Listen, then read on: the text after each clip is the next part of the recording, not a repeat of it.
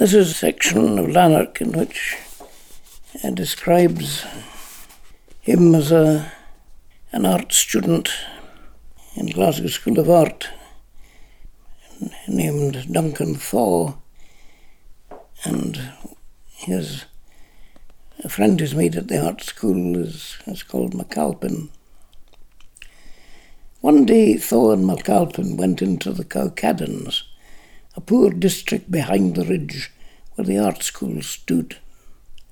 They sketched in an asphalt playground till small persistent boys, "What are you writing, mister? Are you writing a photo of that building, mister? Will you write my photo, mister?" Drove them up a cobbled street to the canal. They crossed the shallow arch of a wooden bridge and climbed past some warehouses to the top of a threadbare green hill. They stood under an electric pylon and looked across the city centre. The wind which stirred the skirts of their coats was shifting mounds of grey cloud eastward along the valley. Travelling patches of sunlight went from ridge to ridge, making a hump of tenements gleam against the dark towers of the city chambers, silhouetting the cupolas of the Royal Infirmary against the tomb glittering spine of the necropolis. "Glasgow is a magnificent city," said McAlpin. "Why do we hardly ever notice that?" "Because nobody imagines living here," said Thaw. McAlpin lit a cigarette and said, "If you want to explain that, I'll certainly listen." "Then think of Florence, Paris, London, New York. Nobody visiting them for the first time is a stranger, because he's already visited them in paintings, novels, history books and films. But if a city hasn't been used by an artist, not even the inhabitants live there imaginatively. What is Glasgow to most of us? A house, the place we work, a football park or golf course, some pubs and connecting streets, that's all. No, I'm wrong. There's also the cinema and library, and when our imagination needs exercise, we use these to visit London, Paris, Rome under the Caesars, the American West at the turn of the century, anywhere but here and now. Imaginatively, Glasgow exists as a music hall, song, and a few bad novels.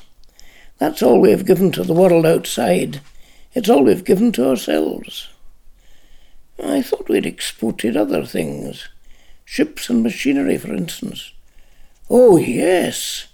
We were once the world's foremost makers of several useful things. When the century began, we had the best organised labour force in the United States of Britain.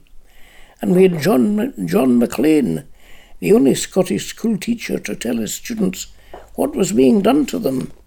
He organised the housewives' rent strike here on Clydeside, which made the government stop the landlords getting extra money for the duration of World War I.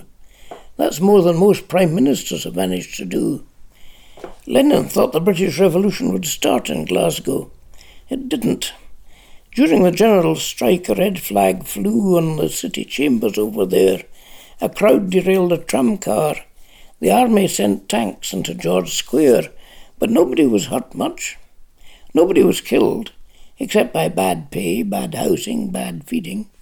Maclean was killed by bad housing and feeding in Barlinnie jail. So in the 30s, with a quarter of the male workforce unemployed here, the only violent men were Protestant and Catholic gangs who slashed each other with razors. Well, it is easier to fight your neighbour than fight a bad government. And it gave excitement to hopeless lives before World War II started, so Glasgow never got into the history books, except as a statistic.